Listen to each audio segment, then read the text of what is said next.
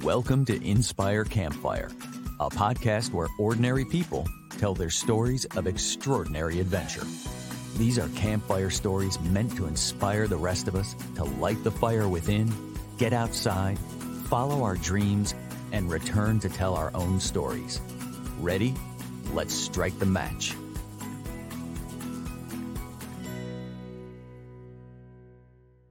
Welcome to the show. I'm your host, Scott Wurzbacher, and today we're going to find out what happens when curiosity is stronger than fear. And I am so excited and honored to have with me Justin Fornal, who describes himself as an international explorer and cultural detective.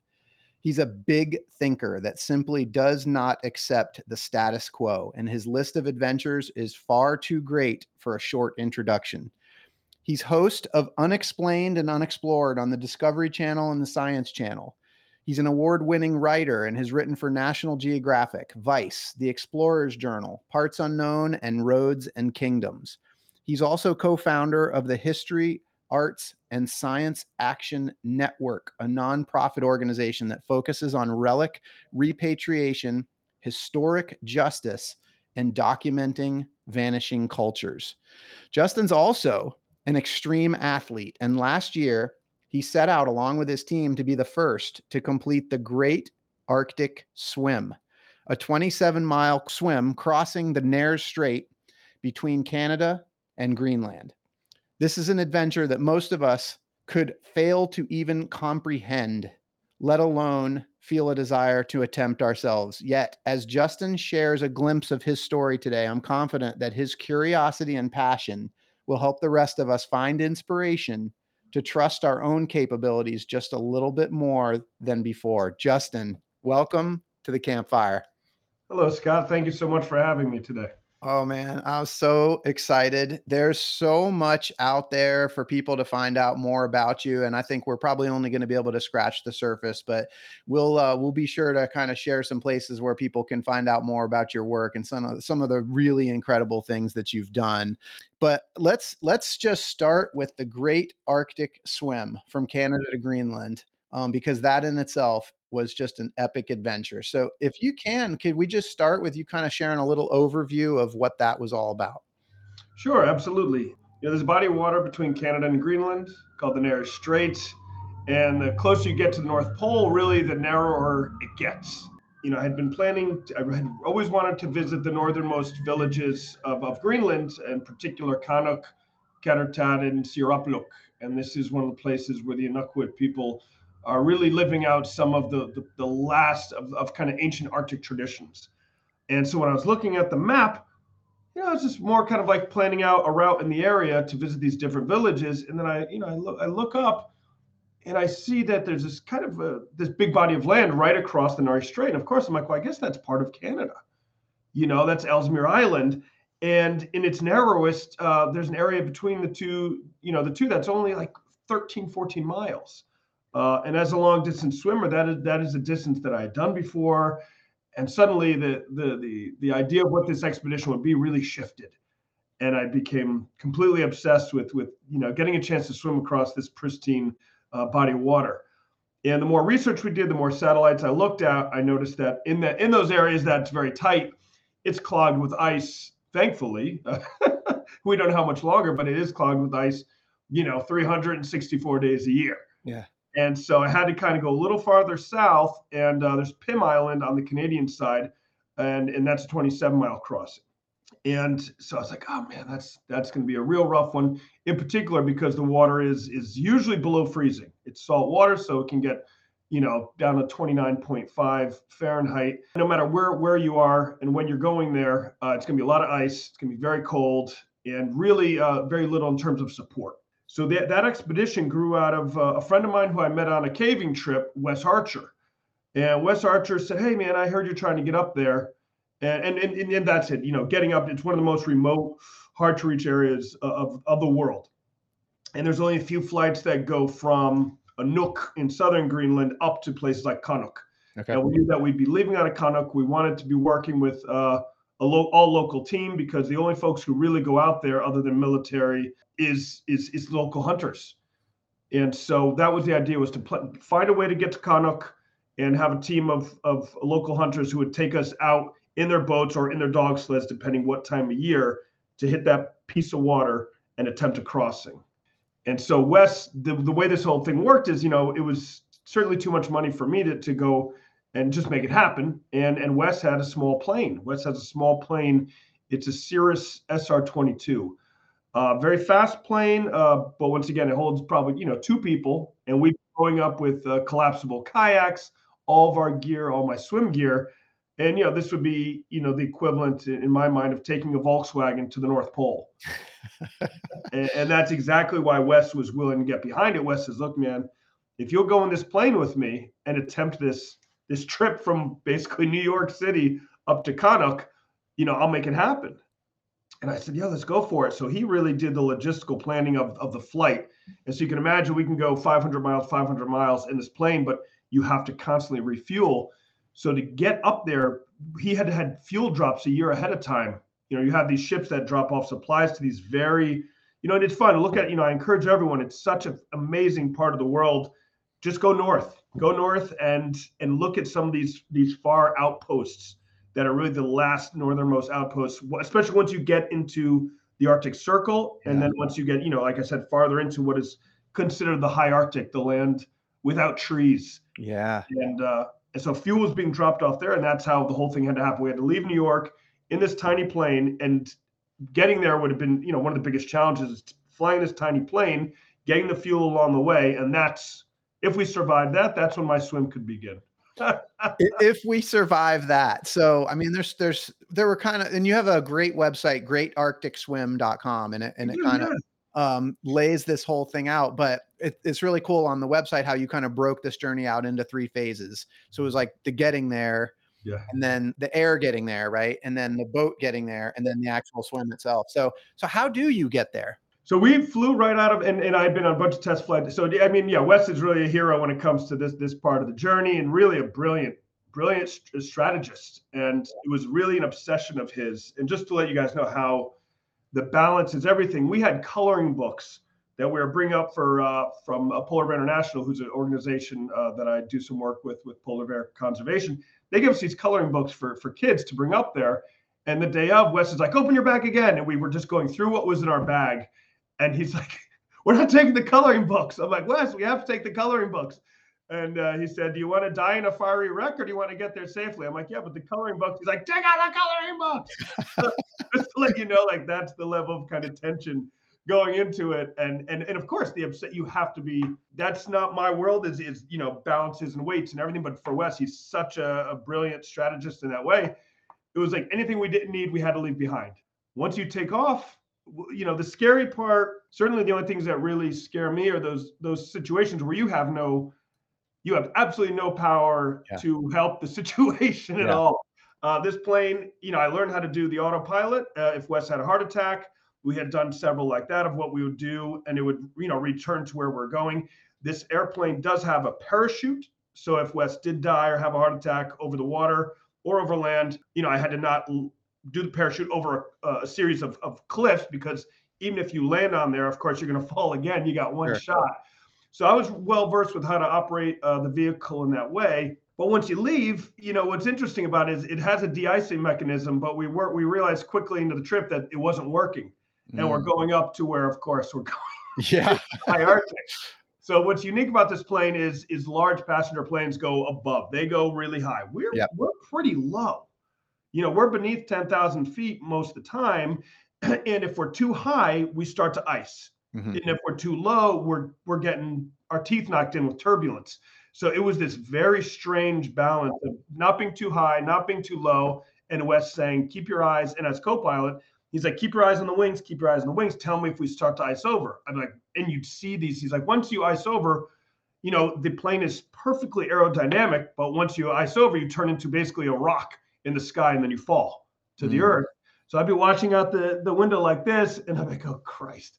And you just see these fingers of death of ice forming on the wing. And I'm like, Wes, we're getting ice. And he would drop down, and then you start hitting turbulence. And then, like I said, you try to find this sweet spot. 2 experiences that were very scary. Yeah. Do you want to share? Sure. Yeah, I will. There was one on the way there, and there was one on the way home.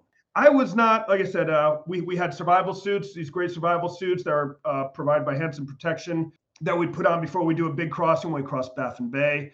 And when we got across onto the Greenland side on the way there, we were going over a place called Disco Island.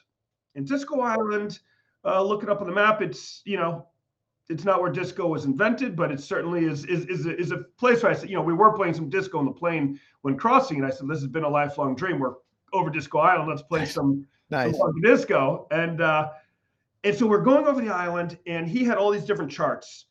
And the charts you were using were the ones he did not usually use. And that's what he said. He goes, these are the different charts, but these will be fine. So we're going over Disco Island, and I'm looking around me. So you can imagine we're going beneath us. It looks as if the whole island had been covered in milk. Like the fog beneath us, the cloud covering of these mountains was that thick. And you see these black jagged peaks peeking through the fog. And we're flying around, and I'm looking over, and I swear some of these mountains are higher than the plane. And I said, hey man, I'm looking around, and you're getting this very eerie feeling that these mountains are in fact higher than the plane. Wow. And so, he said, no, he goes, well, on the chart, it said our lowest safe altitude is 4,000 feet. We're at 6,000 feet. The last thing I recall before going on the trip was, I have a daughter, and she was very concerned about my trip. And she said, Dad, I'm worried about your trip. And she had some psychic episodes before where she had kind of said things that really creeped everybody out. Oh, yeah. So we do tend to listen if she says Absolutely. something. And she said, well, Dad, what if you crash into a mountain? I said, Tati, I'm going to swim. Why would I be crashing into a mountain? She goes, yeah, but you're going to be in that little plane. What if you crash into a mountain? I said, there's no situation. I'm going over the sea. Now, meanwhile, we were over the mountains because the situation in Baffin Bay was so bad. And, as we're going up into Smith Sound, was really rough. That's why we were over land, it wasn't really where we wanted to be. So I'm sitting there, and I'm looking around me, and I recall her saying that. She goes, I said, I promise, no matter what, I won't crash into a mountain. So we're sitting there, and then I'm looking, and about a few miles ahead of us, we're about to go into the clouds. Oh my gosh. And I'm looking at the mountains, and I'm looking at the clouds, and I recall my daughter's voice in my head saying, don't crash into a mountain.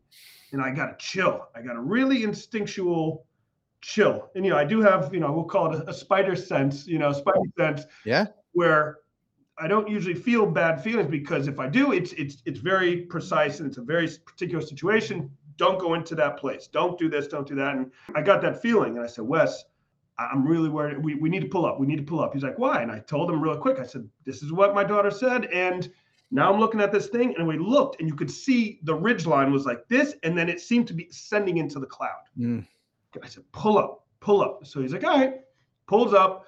We go higher up.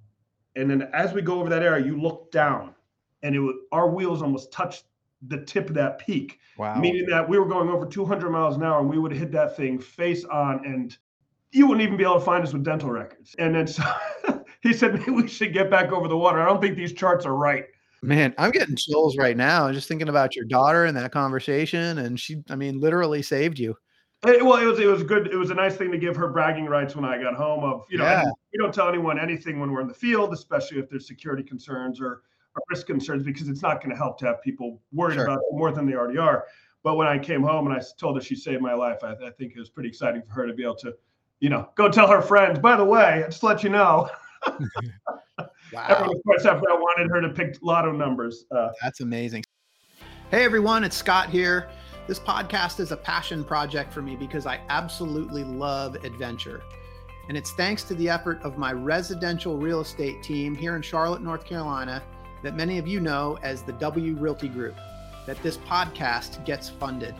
This awesome group of people have unmatched levels of competence and caring for our clients. If you know of anyone looking to buy or sell a home, our team serves the Charlotte, North Carolina market, but we can also help you find an agent anywhere throughout the US or Canada through our highly connected network. When you support our real estate business, you are also supporting this podcast. Thanks for listening, and thanks for your referrals.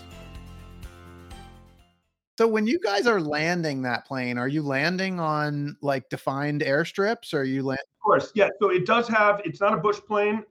There's twin otter plane is the optimal plane for this environment, and they got big fat tires. You can land on tundra. This is in no means that plane, which is why it was I think a lot of people in the aeronautical world, it was an absurd attempt to do this flight, because we needed tarmac, and it's very limited tarmac, and we did want to go much farther up, the place where there was the ice, but he can't land unless he has strip. There's a few companies. Borat was one of these companies who they run the show up there, and you're talking about $40,000 a flight if you want to go to these super remote areas. And of course, that's money I would never, even if I had that money, I wouldn't spend the money on something like that. I'd rather give to somebody who actually needs the money. Yeah. So, but once again, we're going to call them up. We're going to give them promotion in our film. They're the only show in town, and of course, that's you have to respect that. That's their turf. Yeah. So taking Wes's plane was limiting in some ways, because we had to find airstrips along the way. We had to make sure there was gas waiting for us, and in some situations there was someone there to pump it. In other situations, he had a tool in the back that you just would hook up to your tank. Where's our tanks? There's no one out there. We're just on this almost like, certainly not abandoned airstrip, but it's definitely not much going on. And we'd open it up with the wrench, we'd pump it, fill up the plane, and we'd take off again. So it's unbelievable, these far corners of the world, how things kind of operate. Yeah, that's amazing. And that's really just kind of a glimpse at phase one. So talk to us about the boat portion. Yeah, the boat portion was great. We had a great team, amongst them a gentleman named Otto. He's a Nukwit, a very famous explorer and hunter, who we went out, a few folks on fishing boats, really, or seal hunting boats, narwhal hunting boats. If it had been when everything was frozen, we would have went via dog sled and towed the boats 40 miles from Connacht to where the water is. But we went 100 miles by boat up into the Nares Strait. And the hope was to get to Pim Island. Pim Island is a famous area where Cape Sabine is. There's quite a few Arctic expeditions in the early 1900s who were there, where, Greeley and quite a few bad things happened there historically. So there's a rich history of that area of the world being, and to this point, it's still not very hospitable, and it's very hard to get to. And so that was such a beautiful part of the journey. And, the idea of doing this with folks who go there to hunt, to provide for their families, as opposed to going there with a big team of, well-to-do explorers on a super yacht, to me was really the proper way to do it. And with this being said, we learned so much more than we would have if we went up there with like a bigger science team. So what time of year was this, and what temperatures were you guys facing? So this was in August, and we were facing beautiful temperatures. The original, and just so you're aware, the original expedition was supposed to be in the winter. Okay. Kind of the tail end of that. And what happens is the Nares Strait freezes over at Pim Island and forms an ice arch. Okay. And so you have this body of water that is beneath the ice arch that's almost like a giant pool. And that was my plan, was to swim across that. When we went, the ice arch had not formed because of, obviously there's a lot of different theories, but certainly a lot of talk that it might have been too warm for it to form. And so we had to wait till it all melted. Okay. So that's why instead of going in March, we went in August, when it would be as warm as it would get. And instead of taking dog sleds to the edge, we took boats all the way from the shores of Connacht up. The problem was, in terms of my swim, is that a lot of old ice had broken off from the Lincoln Sea near the North Pole. And all that old ice had shifted over and was covering the entire Canadian side. So we could not get to Canada. And we're in two fishing boats that are not in no way ice breaking vessels. We're not designed to endure ice. Okay. They're designed specifically for open water. So we were there. We took refuge in a place called Cape Haven, and our two captains, we talked for quite a while, and they said, we could wait this out a few days. But Otto told us, he's like, man, I was here a few years ago, and all the ice came into Cape Haven, and we were stuck here for 10 days. And he goes, that's your whole trip. He goes, we got food, we can find food, but you won't get anything done. They said, we recommend for safety and for everything else that we'll take you as far as we can into the strait, and then you swim back to Greenland. Mm. So we were going out. So we sat there for a few hours. We debated it, and we went as far as we could into that strait, and they were pushing ice out of the way with their boats. The sheet ice, they were able to pull, obviously the big icebergs that broke off from the glaciers, you're just avoiding those. I mean, some of them are the size of Yankee Stadium. Yeah. And the scariest thing was, as we're going, you're seeing the ice because the current closed behind us.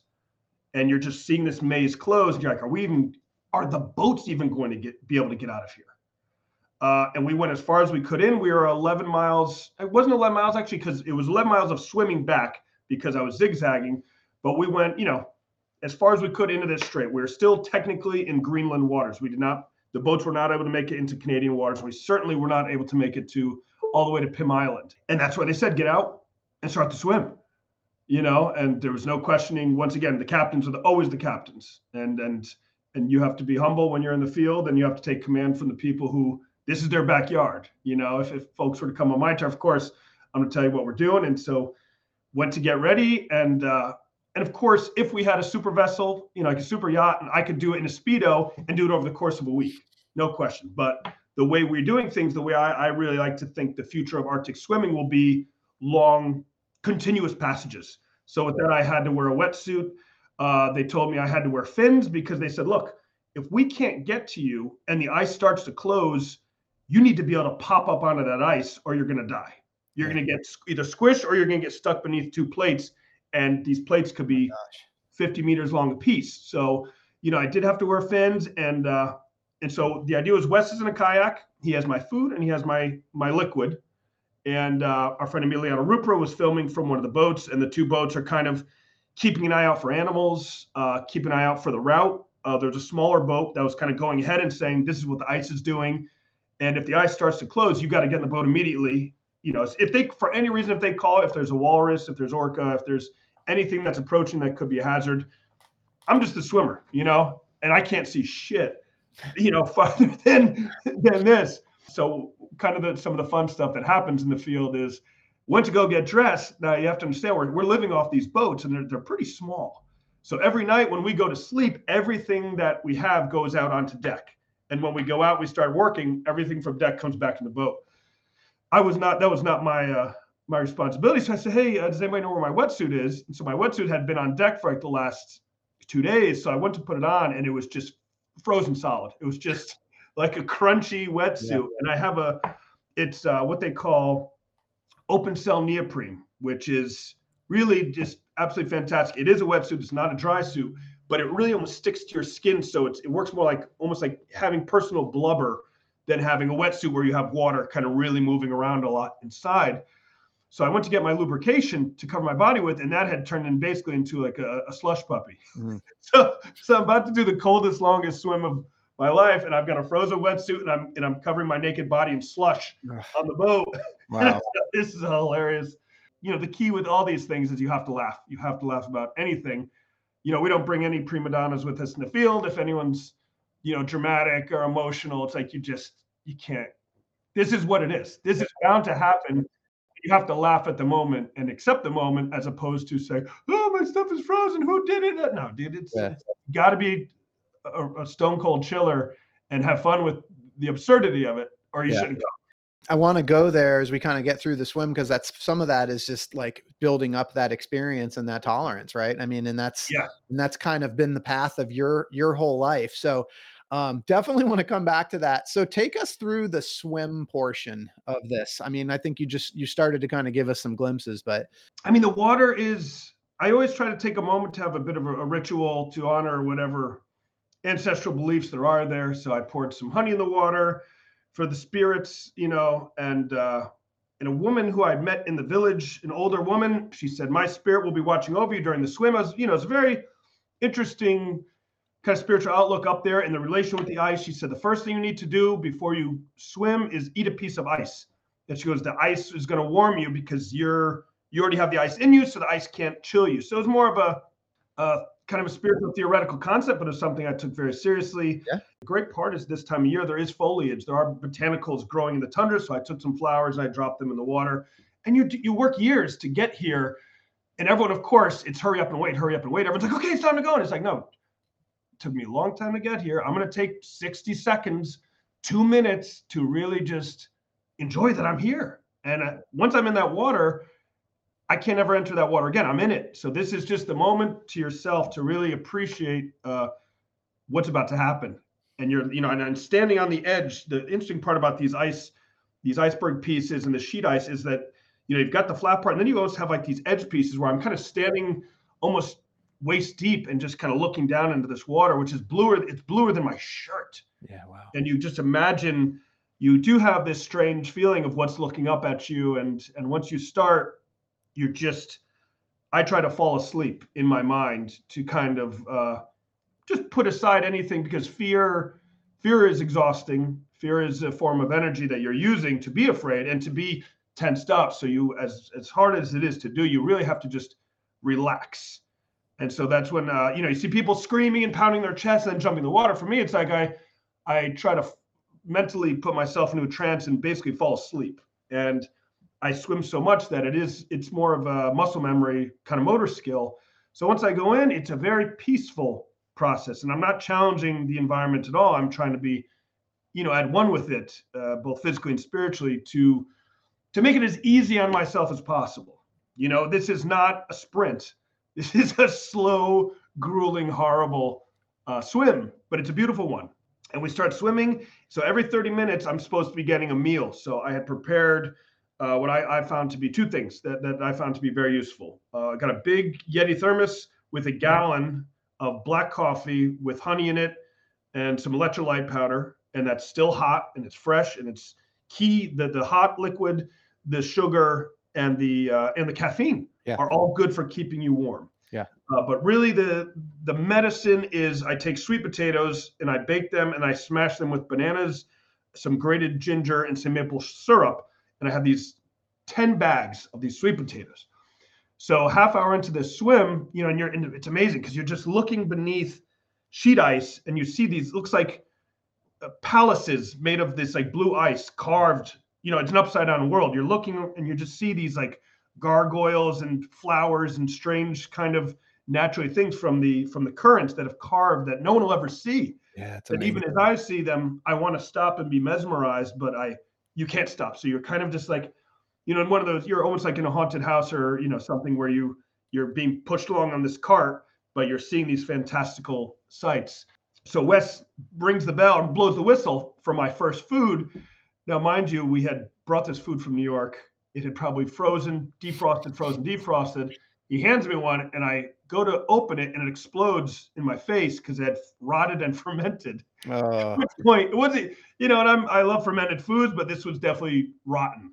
And you realize that this was not going to work. And at that point, 30 minutes into an endless swim, we realized we had absolutely no food for me other than maybe a few bars that Wes had, which bars are a lot harder when you're swallowing salt water. Your throat gets very irritated. So you want baby food. But thank goodness for the coffee. And that was kind of how the swim started, was with a frozen wetsuit and some rotten food. But that's, once again, you got to just kind of laugh about it of like, okay, challenge accepted. Yeah. Can we stop there? Cause like, I wanted to kind of talk about like the mental aspect of it. And you did such a good job of like talking about how you put yourself to sleep essentially, and you kind of put yourself in a trance, but I'm like imagining you, swimming. How long was the swim? Like how many hours were you at it? 7.5 hours. And it turned out to be 11 miles. 11 miles in 7.5 hours. Like, what is the mental chatter, if any? Like, what's going on? What are the thoughts in your mind as you're going through that? I had, a zoologist had kind of got me a little concerned about the Greenland shark. Growing up, I did have a very serious fear of sharks as a kid, which I think a lot of people who saw Jaws too early did, where you're even like, oh, did someone somehow put a shark in this swimming pool? Yeah. And of course, as a swimmer, that's one of the reasons I started swimming in open water, was to kind of just to defeat that. Yeah. But the more I heard, of course, orcas, anything else, the orcas, the walrus, polar bears, they're all mammals and they do need to breathe. So certainly, and these guys are hunters. This is what they do. So they were seeing walruses that we were like, where? He's like, there's a walrus. So these guys were, of course, ready to hunt these things, ready to kill them, ready to eat them. So there was certainly some comfort level of them knowing how to watch. But of course, there was so much ice coverage. All these animals are very smart. And the walrus would want to kill me just for the sake of hearing me scream, not to eat me. But certainly they're very territorial and very tough. But the Greenland shark was the only sleeper where it just seems so absurd. It's the oldest vertebrae on the planet. Most of them, they get parasites in their eyes, so a lot of them are blind. They're very slow. It's considered a sleeper shark, but they're very much opportunists. And they had said that when they do have a kill, a lot of times these guys will show up and they're down 2,000 feet, but they got nothing to do but wait and watch. And when the zoologist called me, he said, I don't want to freak you out, but I am concerned about this Greenland shark. And he goes, I know, obviously there's been no record of attacks on humans, and we're still trying to figure out if they are actually a predator or just a carrion gatherer. It was just one of those things where I was just waiting for this, strange Leviathan, at my most tired, to just kind of slowly emerge out of the deep and come into focus, at which point, of course, I'd do whatever I could to bob and weave. And, I had a knife on me, which was for more of like, okay, almost to like get up on the ice if I had to. But that was something that kind of at least kept you alert, and in some ways, yeah, you do want to be relaxed, but I think having some reason to stay awake is good. And the ice kept closing around me and kept shifting. So I kept hearing the whistle blow. I'm going right this way. And you'd hear beep, beep, beep, beep. And I look up and they're going like this. And I'm like, the ice is here. Like, it's closing. So then I'd go all the way over here just to kind of go back and go around. So that's why if you can see online, I believe we have the route we took, and it looks like this is because the ice kept moving. You're just zigzagging through it. Yeah. Zigzagging like crazy. And it kept it interesting. It kept it, kept you on your toes and kept you awake. It was one of the few swims that I was really kind of aware the whole time, because I feel I had to be. I'll do 10 miles or 60 miles in the Hudson River, and I'll just be totally in another realm, thinking about writing an article in my head, or, thinking about some nice memory. But this was one swim where I was, until stage 2 hypothermia, when things started getting really psychedelic, that I was kind of, pretty alert. Wow, I definitely want to go there. I guess I was kind of imagining wrongly that you just kind of find this sort of meditative groove, but it sounds like on this swim, like you had to stay very alert and focused pretty much the whole time. I kept looking down. I'm like, I think this animal's kind of slow enough. And that was the only, it really was just like, it would just be just the perfect ending in a bad way. But in me, it was like, for all the experience I had with sharks, it kind of was, it was in my head a bit. And usually I'm very relaxed, but it's like, all right, well, this could happen. And certainly this would be the first. And what an animal to get eaten by would be amazing. If you were to, it's better than getting hit by a bus, but certainly was something I was going to avoid if I could. I mean, did you have to wrestle with fear thoughts, and how did you kind of pull through that? Like I said, I mean, it comes back to the curiosity is always greater than the fear. And even the idea that being killed by one of these animals would be unfortunate, but it was, okay, well, if something was going to happen, what a way to encounter these amazing ancient creatures on their own turf. So it's like you want to get close to the fire, but you certainly don't want to be burnt alive. So knowing that they're there is part of the thrill, and looking down into this well of darkness and imagining what eyes are looking back. The fear is tantalizing in a way. You think of the map with all the dragons on it, and the one way to experience those dragons is to be in the water with no protection, and there's that balance. There's that balance of, well, I'm here. If anything wants to come up and say hello, I'm not moving too fast. So like I said, there is something I enjoy about a little bit of that fear and going into the unknown, because nothing to me would be worse than being afraid and backing down. Being afraid and going forward is one of the best feelings in life. And being afraid and backing down, I think anyone can testify, is one of the worst feelings in life. Yeah. So it's just like, it is there and it is part of it. And it's a special part of it. And then getting back but having respect, like I said, really communicating with the water and communicating with the spirits that are down there. And the idea that, these deities are the ones who are kind of in control of these animals and can send them at you if they feel your intentions are wrong. So there is something spiritual there about having good intentions in your heart and not having it be, I'm doing this because I'm so strong and I'm so tough and I'm this person. No, it's got to be the complete opposite. You're completely kind of bowing down to the powers around you. And I think when you have that in your head, then you're kind of saying, hey, you guys mind if I swim through? I'm here to just talk about how great this place is and this water, and I don't mean any harm. So it's like, I'm kind of communicating, as silly as it sounds, when I'm there for hours swimming. I feel I'm kind of talking to the water, talking to the animals, talking to whatever ancient energies might be there, and having a conversation. And it helps pass the time. And it certainly is, it gives you a sense of, certainly not a sense of power, but you feel like you're sitting at the table and you're kind of negotiating your passage rather than just hoping for dumb luck.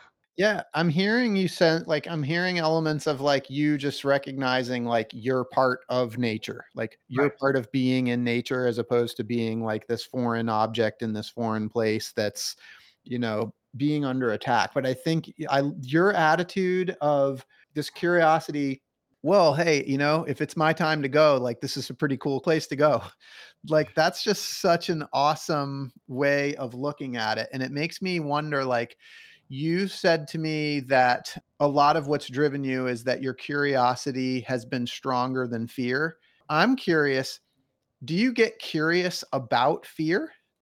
I think we're most fearful of the things that we're not accustomed to. Mhm. And I just said it just I think a good way to compare that is spend many years in the Bronx and knew a lot of really tough guys, street guys who were some guys who were gangsters or just fighters or whatever. And these are some of the toughest guys in terms of street level who aren't afraid of anybody. But then you get them out of that environment and you say, hey, why don't we take a swim in the Hudson River? And you see it's like the absolute recoiling horror that they, even the thought of getting in that water, or let's go into the I'm going to do this trip down into the bush.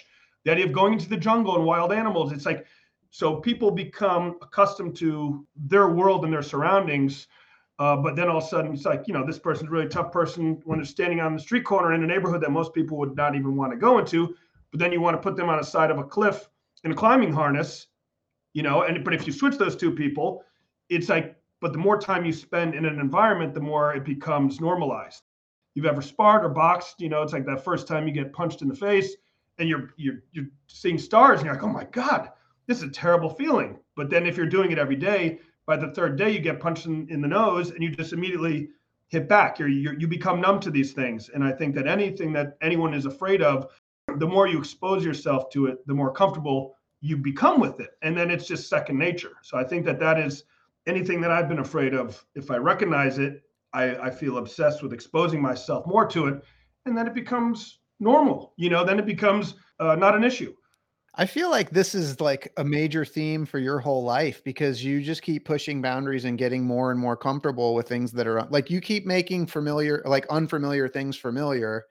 And like in the process, your life experience has just continued to grow and grow. And then all of a sudden you become this person that's able to do something like this great Arctic swim that most people would never even imagine. Is that fair? Sure.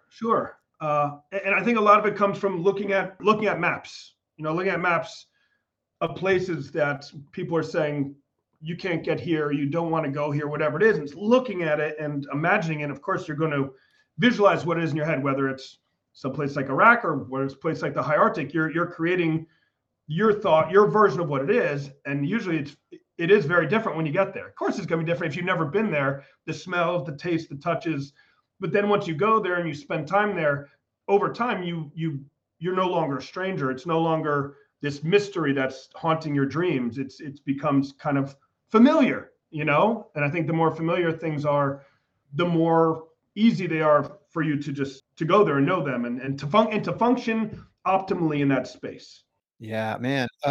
So I want to kind of round out the Great Arctic Swim and then just leave a little bit of time to kind of touch on the buildup that got you to this point. You mentioned hypothermia and you mentioned some tough mental challenge that happened with that. Yeah, so we had been looking at this one big outcropping that we were trying to get to, and I'm swimming. Then we realized that there was a mile of ice between us and that land. And from me, I'm like, oh, we're almost there. You're not even close. It's a big, giant, it's not a mountain, but it's a big, giant cliff, and it's still miles away. And then you see the ice, there's no way to get, it's an ice field. So luckily Emiliano was on the other boat, my friend, and he said, you got to touch ground, man. You got to get to Greenland. I said, well, can you guys tell me how far we are? So they went ahead, that little boat, they said, it's right around the corner, which of course it was not.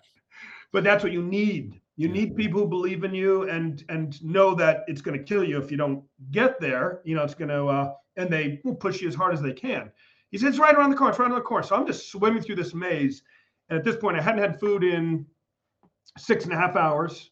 I had another hour of swimming to do to get to the shore.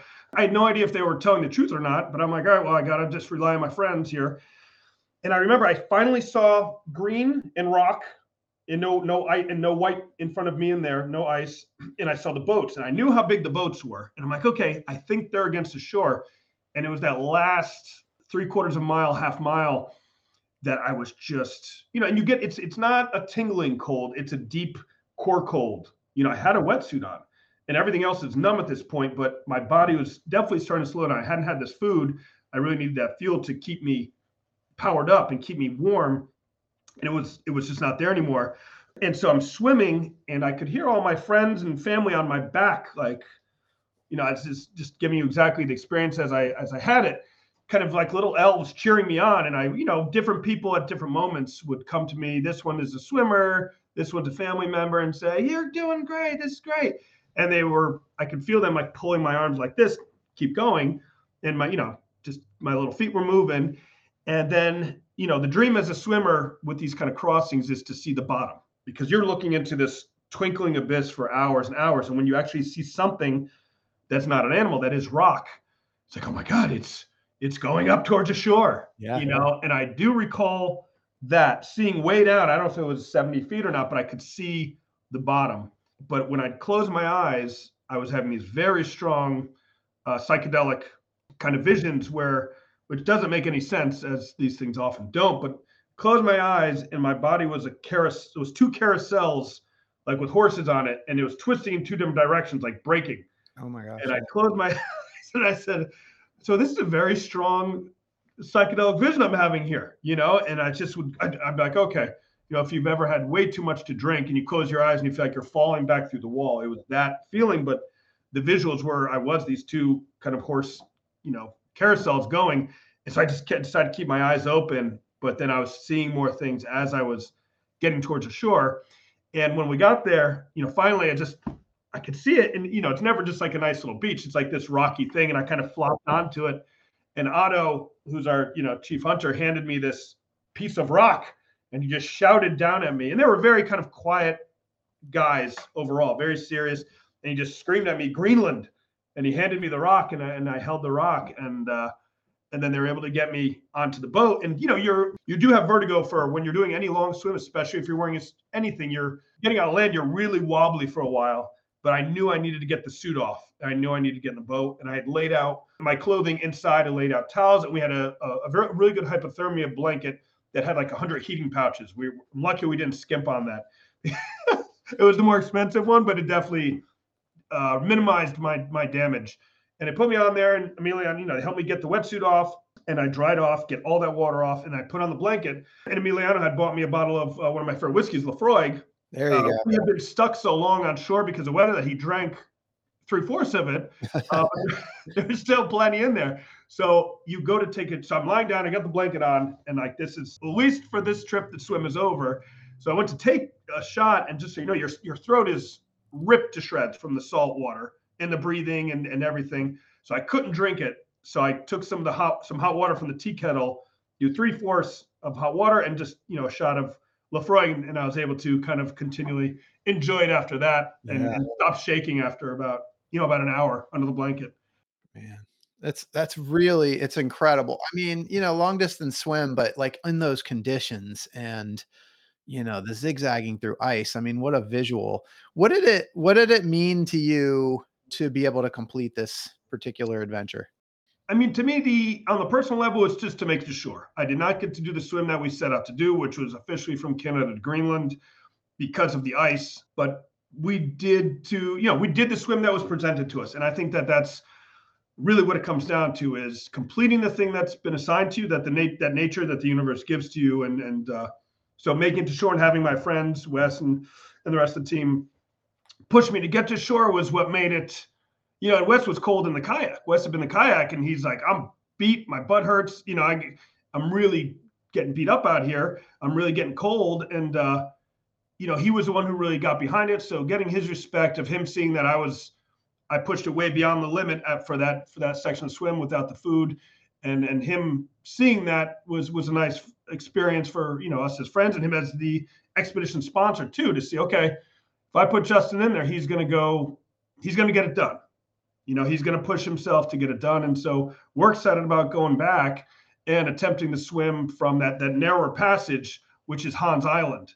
And that is, if it's clear of ice, it's only an 11-mile swim, which I can do no problem going from, we can go from, Hans Island is now divided between Canada and Greenland, and I can start from one side of the island and swim to the other side of the strait. Yeah. So I'm really excited about going back and completing it. That's awesome. I love that you're going to go back. Justin, we could probably have an entire year worth of podcast episodes highlighting your different adventures. But just for listeners, a lot of people may already be familiar with your work. For those that aren't, how did you become this person? Like you didn't come out of the womb ready to jump into the Nares Strait and do this swim. Like this was something that has taken a lifetime. How did you become this person? Easy way to describe that is just kind of touch on my professional life and the different things I've done. Yeah. But I started, I lived in the Bronx from the 1999 to, into the 2010s. And when I was there, I really enjoyed exploring locally and had originally been from rural Connecticut. And so when I was there, you can travel the world. One thing I would always say, you can travel the world without leaving the Bronx. And certainly a great way to experience that is through food and through going to, small local restaurants and meeting people from different cultures.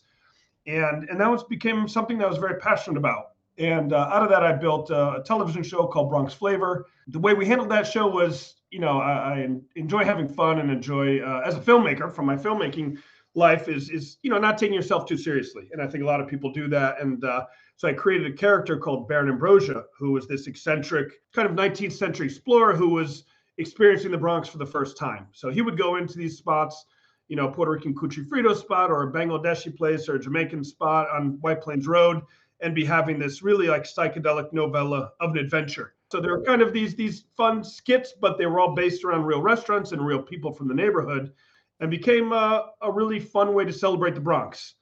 And from there, went on to the Food Network and Cooking Channel. We had one season, and they were like, "This show's really it's too forward thinking for us. It's ahead of its time. We can't renew." And so they didn't renew, and so there I was. My world was food. Anywhere I went in the Bronx, it would be a party, and I'd eat for free. And so I was up to 250 pounds. I wasn't fitting into any of my suits. And I was like, Jesus, what am I going to do here? My show is not renewed. And I've been working a few years on this arc. And so then you're kind of left flat. And I think that's one interesting thing people think is this person has a TV show. They have lots of money. Well, I just bought a house. And so I had this giant mortgage payment, giant oil heating payment. We're in the Northeast. And now, boom, my show was over. So I was trying to figure out what to do next. So I was fortunate to go and start working for National Geographic behind the scenes, a place I had always felt was kind of a home. I'm a member of the Explorers Club, and certainly my relationships there create a lot of career opportunities for me to use my writing abilities and my expedition knowledge. On the physical front, I'm like, how the hell am I going to kind of stop eating and drinking every day and gallivanting? So I had always been a swimmer back in high school and done really well with it. I was going to swim in college, but I was more interested in filmmaking. And so I called up the Bronx Historical Society. This is like in February in my house, and it was cold and I was out of shape. My cholesterol was high. And I said, has anyone ever swam the Bronx River? And they said, nothing on record and certainly not by choice. And I said, well, it's 8 miles. I'm swimming it this July. Every day I started swimming and I lost 50 pounds. I was back down to 195, was in great shape, and swam that river. And it was a huge event and tons of people came out and there's cheering and partying and a lot of media coverage. And then people are like, where are you going to swim next? Where are you going to swim next? And it became an annual thing to kind of stay in shape and to just engage people to do a big swim. So I swam through Newark, New Jersey. I swam through Camden, New Jersey. And then things became bigger when I got sponsored by my favorite whiskey, Lafroig, Single Cask Nation, to swim around 100 miles around Isle of Scotland. And that was the first big international expedition swim, 100 miles, 8 days in the really rough part of the North Atlantic. And out of that came a lot of sponsorship opportunities. We made a film about it. I traveled around with the whiskey company for a year as like their explorer in residence, giving these big presentations. And that was kind of connecting those worlds of a product that I love in swimming and traveling and culture. And from there, we've a good friend of mine, Chad Anderson, helped me kind of create the business model for that. And that's something that we continue to do in terms of one of the ways we get these things funded. It's so awesome. And I know we could go on forever about it. You used a phrase I'd never heard before called the explorer's disease. Sure. That was something that we talked about when you and I talked before this. And I love this concept. Can you share for listeners what is the explorer's disease? Well, I think the explorer's disease is once again, I think it comes back to looking at maps the way some people may look at pornographic material, and you look at these places that are this little speck on the map, or, essentially in some ways in terms of Western perceptions and Western media, these no-go zones, these no-fly zones, and becoming obsessed with what's there and what's happening there and going there. And, that curiosity is certainly going to outweigh the fear of going there. And it becomes such an obsessive thing that it's certainly great for the personal journey, but it can be detrimental for your financial life, your personal life, but it doesn't matter, because the curiosity and the passion to experience everything that you can in this life is it takes precedent over all, and getting there, and no matter what, you're going to find a way. And that's certainly, and recently I started a 501c3, the History, Arts, and Science Action Network. And our primary focus is cultural preservation of vanishing traditions in crisis zones.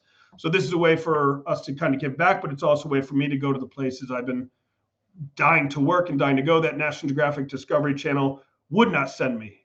Places like Iraq, Somalia, we'll be doing some work in Afghanistan.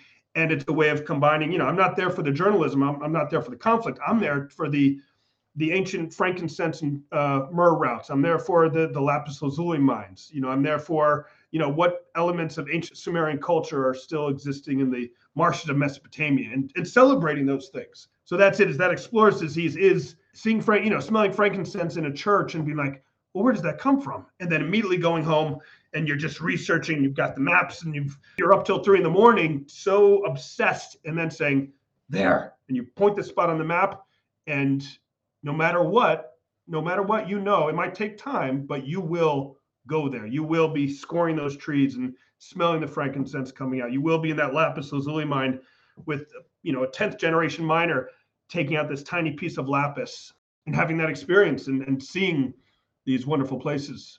What's so awesome and really, inspiring is this person that you've become. It started with curiosity, and yes, you've become this international explorer, but your curiosity started very locally. As you said, just kind of exploring different restaurants, like right where you lived, and just following that curiosity over and over and over again. Things just continued to expand for you. Justin, if people want to find out more about you and all the amazing things that you've done and are doing, what are some of the different ways that people can do that? I see social media is somewhat of a necessary evil, but the one place I have been keeping up is on Instagram at Justin_Fornal. And that's where we update everything. And certainly Hassan World, HASAN worldwide.org that's my organization. That's all, everything will be out of that site. So for continual updates there. And like I said, I always encourage people direct message me on Instagram. I love to hear from folks. And one message I do have to everyone is just be more open to trying experiences. People talk a good game. I see people, when people drink some whiskey or they smoke some weed, and all of a sudden everyone's talking about all their adventure ideas and da-da-da. And then it's like, okay, well, cool. I'll call you on Saturday. And then you see people, they're just not really about it. And people are intrinsically, kind of in some ways, a lot of folks are just a little bit lazy about it. You need to get over that hump and say, I don't care if it's going to be a 7-mile drive to try this one thing. You have to just say, well, just go for it. Absolutely go for it. If there's something strange on the menu, order it. Just absolutely try these things. You have all the time in the world to sit on your couch and look at your phone. that's not going anywhere. You have time to do that. So I just encourage people, if there is an opportunity to ice climb or cave or try something you haven't tried before, take more opportunities when they come to you to have these experiences. Justin, I love that you brought that up. In your experience, like what is it that stops people from going after it? And what's your advice for how to overcome that? It's interesting because a lot of people have hangups that they don't tell you about. We have a game dinner in the Bronx every year where we're serving raccoon and possum and all these things. And these people are some big in a lot of insect dishes, and it's really connecting back to ancient indigenous foodways and some big food writers. People always love to write about it, but a few people have never come. I said, you've never come to my dinner. And they said, well, I'm an adventurous eater, but I just have a thing with textures and meats that I just can't get over. So a lot of people have stuff that they need to address on their own. Yeah. But I just encourage people just to. And you see the difference, man. You see the difference. Like Explorers Club is a great place, and they've got a Friday night frolic, and I pop in once in a while, and you'll get in conversation with people, and you'll see the people who are ready to go, oh, we found an open manhole, and it's going to take us down to this part of the sewers. You see the people who are really about it in that moment, and I think it's something you have or you don't have. And you see the people who have all the awards, the accolades, and have been on these big da-da-da, and they just immediately like, well, we need to contact the blah, blah, blah, blah, blah. And I'm like, all right, if you're not about it right now and your curiosity does not outweigh your fear and you're not really about it, then okay, go ahead. You can have those big ticket things and those accolades, but the people who truly are explorers in their heart are always ready to have that new experience. Always ready. I love it. This is awesome, man. There's no doubt in my mind that there's going to be an epic Hollywood movie about your life at some point. And I want to know, when that movie happens, who's going to be the Hollywood actor that's going to play you? That's a hilarious question. One thing I will say about that is I am writing my first book. Working title right now is Poison to a God, but it really has to do with all my research with kind of different rituals and ceremonies around the world. I don't know anyone in Hollywood, in that world, but I reconnected recently with an old college friend who's Joe Manganiello, who was Nice. on True Blood. He played the vampire the werewolf on True Blood. And he's a very, we hadn't seen each other. We barely knew each other in college, but somehow we reconnected. We met for lunch. And he just, very into Dungeons and Dragons and really an interesting dude and a very tough dude, big guy. And so just jokingly in my head, I said, what would that irony be that, after these 20 years or whatever, that if I did write this book, if Joe liked the story and went on to play me in the film. Love it. That's so awesome. Say the name of the book again. So the title that I had written was Poison to a God, but my agent prefers How to Sell Your Soul, a user's manual on transactional spiritualism. So we'll see which one hits the streets. Man, as I was just looking over all of your stuff and all of your experiences, I was going to ask you today if there's a book in you, and I'm so glad to hear that there is. I will be the first one to buy it. I'm super excited. Justin, this has been such an awesome conversation. Thank you so much for the work that you do, and for following your curiosity and just being who you are, because it's hugely inspirational. It really is. I'm inspired. And for those listening, I hope you've been inspired today as much as I have. I hope Justin's story has encouraged you to listen to the voice inside that calls you to adventure, because we want to hear your story next. If you have a story to tell or just need a nudge to create one, please send me an email. We'd also appreciate it if you'd help us spread the word by leaving a review and sharing or tagging Inspire Campfire in your social media. And until next time, I want to encourage you to get outside. Thanks for listening. Justin, thank you so much for being here. Thank you, Scott, so much. And the last thing I will say is, something I take pride in, everyone should pay attention to this, is be a gate opener, not a gatekeeper. And certainly anyone who wants to reach out to me with questions about different places, please reach out. I take pride in being a gate opener and connecting people, as opposed to being one of those folks who magically stays behind this veil and acts like what they're doing is magic. It's not in any way. Just hard work, take your time, do the research, but I'm happy to help whoever I can. So thank you so much, Scott, and thank you to everyone listening. Thanks, Justin. Cheers.